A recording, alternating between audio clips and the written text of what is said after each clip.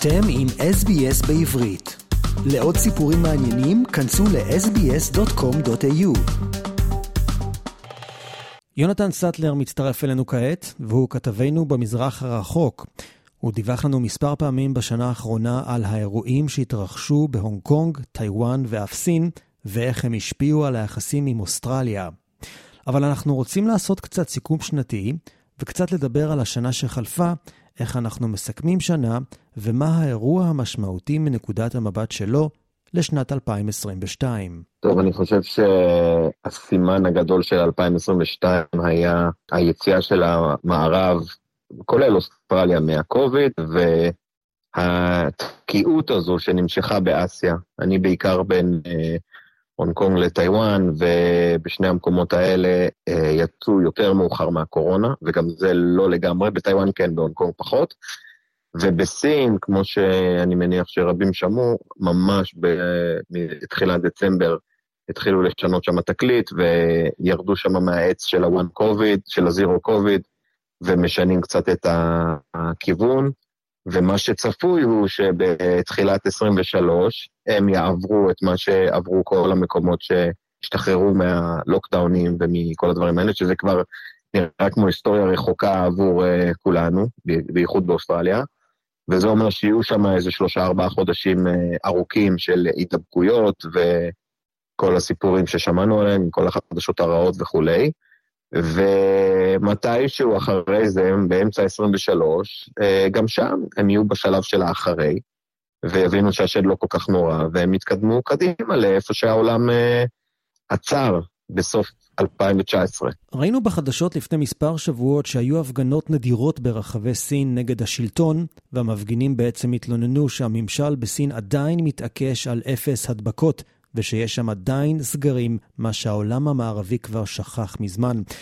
נראה שיש עכשיו שינוי מגמתי, והם מבינים שאין להם בעצם ברירה, אלא לחזור לשגרה. האם סין סוף סוף תיפתח? לגמרי כן.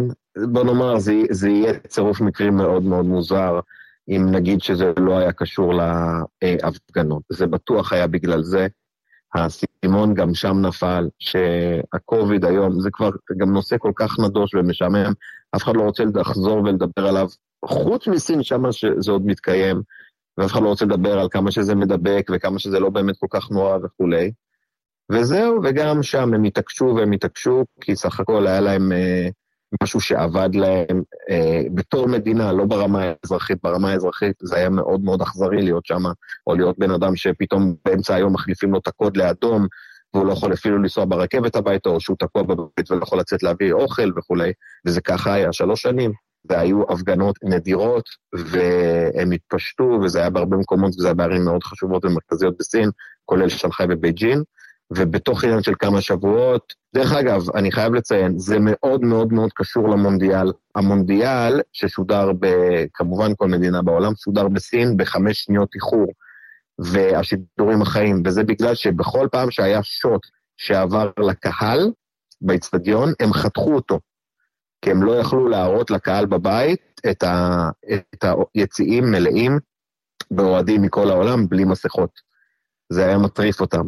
אז כל פעם שזה היה קורה, הם היו עוברים לשוט במגרש, או של מאמנים, או הספסל וכולי, ועדיין, הבינו בתוך סין, באמת שכולם הבינו שאין מה לעשות, כל העולם המשיך לנורמליזציה של פוסט-קוביד, וזה חלחל, אז היה קומבינציה של זה, פלוס ההפגנות, פלוס איזשהו נפילת הסימון שאין ברירה, זה לא ילך לשום מקום, וחייבים להמשיך הלאה. אז אם כבר דיברנו על יציאה סופית מהקורונה, תספר לנו איזה מדינות באסיה כבר פתוחות לחלוטין, זאת אומרת שאם אני נוסע לארץ ורוצה לעצור בדרך באסיה, או אפילו לנסוע לטיול משפחתי, איזו מדינות אסיאתיות מקבלות תיירים עכשיו? אוקיי, אז כמו שאנחנו שמים לב, אחרי 3 שנים שהמון אנשים לא נסעו, הנסיעות והמחירים גם מטורפים, מאוד מאוד קשה לטוס מאוסטרליה לישראל ולשאר העולם, ואנחנו חוזרים למצב שמאוד נוח לרוב האנשים, ואולי גם אנשים מאוד רוצים לעשות את הסטופ אובר בדרך, אז אני רק הייתי מציין שתאילנד פתוחה, ואפשר להיכנס, לא אכפת להם מחיסונים, לא אכפת להם מביטוחים, הכל כמו שהיה פעם. סינגפור, אפשר להיכנס, אתה מצהיר שחוסנת, הם לא באמת רוצים לראות את זה, אז זה לא רלוונטי כל כך. אתה ממלא גם הצהרת בריאות דיגיטלית, זה משהו שהשתנה. יפן זה משהו שחשוב מאוד לציין, זה המדינה היחידה שמבקשת שתהיה מחוסן 3 פעמים לפחות, ואם לא, אתה צריך לעשות בדיקות PCR לפני שאתה נכנס, יום לפני, וזה עדיין יחסית מעיק. טיואן פתוחה וזמינה לחלוטין, לא צריך בדיקות, לא צריך להיות מחוסן, לא צריך שום דבר, כולם more than welcome, והייתי ממליץ בחום. הונג קונג טיפה בעייתית, למרות שהם הנמיכו קצת את התנאים לאחרונה, אתה עדיין נכנס ועובר בדיקת PCR איך שנכנסת, ועוד בדיקה אחרי יומיים, ויש גם טיפה לקצת הגבלות בפנים, אבל זה הרבה יותר טוב ממה שזה היה פעם. סין עדיין סגורה, לא לנסוע, פשוט לא לנסוע, זה בלתי אפשרי, ואינדונזיה באה לי, כן, פתוחה, ישראלים, אוסטרלים יכולים לנסוע. באסיה יש גישה מאוד שונה של עטיית מסכות, זאת אומרת שגם אם כולם בריאים, עדיין נראה אנשים עם מסכות, זה היה לפני המגפה, וזה גם יישאר כנראה אחרי המגפה. האם יהיה בכל זאת חובה לעטות מסכות במקומות מסוימים? יכול להגיד לך שבטיואן, איפה שאני נמצא רוב הזמן, באופן רשמי, מה-1 לדצמבר, אין שום חובת מסכה למעט מקומות אינדור, אוקיי? זה עדיין נחשב הרבה, אבל יחסית לאיך שזה היה קודם, זה הקלה משמעותית, ועדיין 99% מהטיואנים ילבשו מסכה. בחוץ, הם ילכו לבד ברחוב, הם ילבשו מסכה. אל תשאל אותי למה, אני לא יכול להסביר את זה, זה מוזר, זה לא מפריע להם פשוט. בהונג קונג יש עדיין חובת מסכה בכל מקום, והם לובשים מסכות 100% מהאנשים. אתה לא יכול אפילו ללכת טיפה עם המסכה מתחת לאף, יעירו לך על זה. בסין באופן מפתיע, עזוב שקשה מאוד להיכנס לסין, אבל בתוך סין עצמה, דווקא זה מאוד מפתיע, אני לא הייתי, אבל זה מה שאומרים לי, יש המון מקומות שאפשר היה להסתובב בלי מסכה, גם תוך כדי קוביד. זאת אומרת, ההקפדה לא הייתה על המסכה, הדבר היחיד שניהל את הקורונה היה הברקוד הזה, שלכל בן אדם היה לו בטלפון ברקוד שהיה מתחלף מאדום לכתום לירוק, בהתאם לרמת חשיפה שלו. בסינגפור, שזה עוד מקום שאני נמצא בו הרבה, זה נראה בדיוק כמו במערב. למעט תחבורה ציבורית, זאת אומרת רק אוטובוסים ורכבות, אפילו מוניות לא, אתה לא חייב מסכה בשום מקום. זאת אומרת, אתה במטוס ובשדה תעופה וברחוב ובתוך חנויות ובשום מקום בלי מסכה. מה שכן, שכחתי לציין, לגבי הונג קונג, טיואן ושאר המקומות,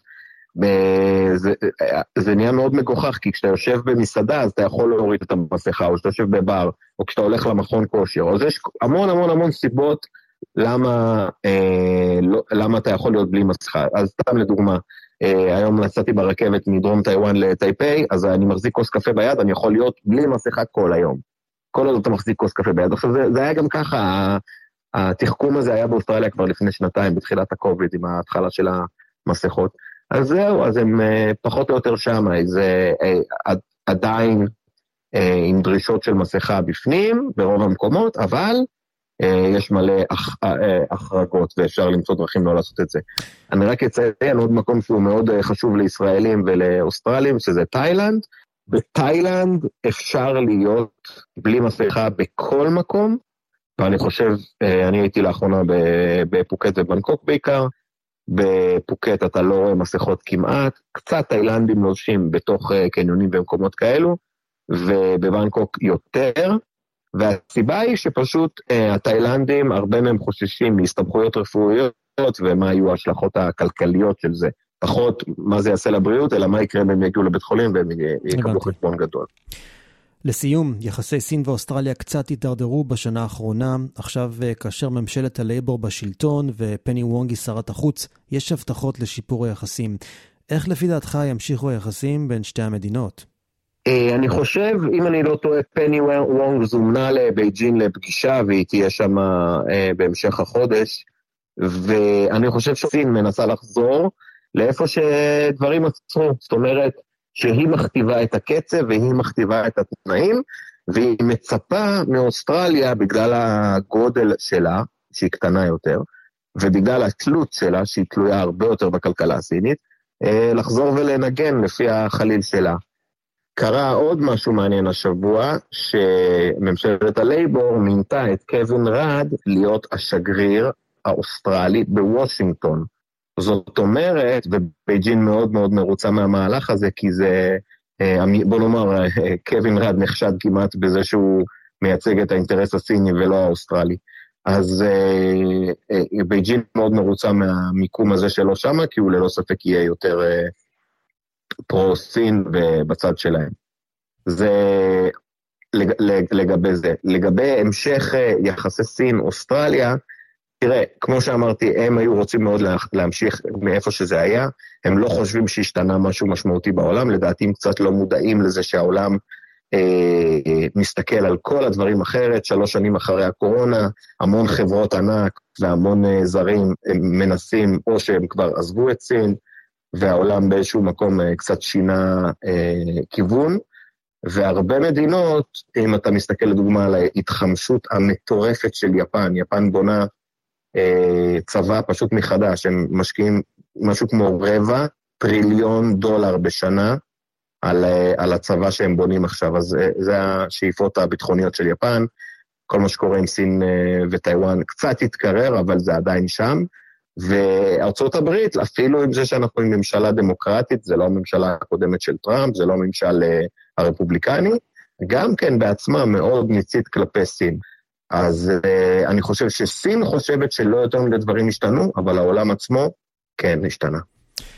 אוקיי, אופטימיות זהירה לשנת 2023. יוני סטלר מדווח מאסיה, תודה רבה. תודה רבה עמית, ושנה הבאה במלבורן הבנויה. רוצים לשמוע עוד סיפורים? האזינו דרך האפל פודקאסט, גוגל פודקאסט, ספוטיפיי, או בכל מקום אחר בו ניתן להאזין לפודקאסטים.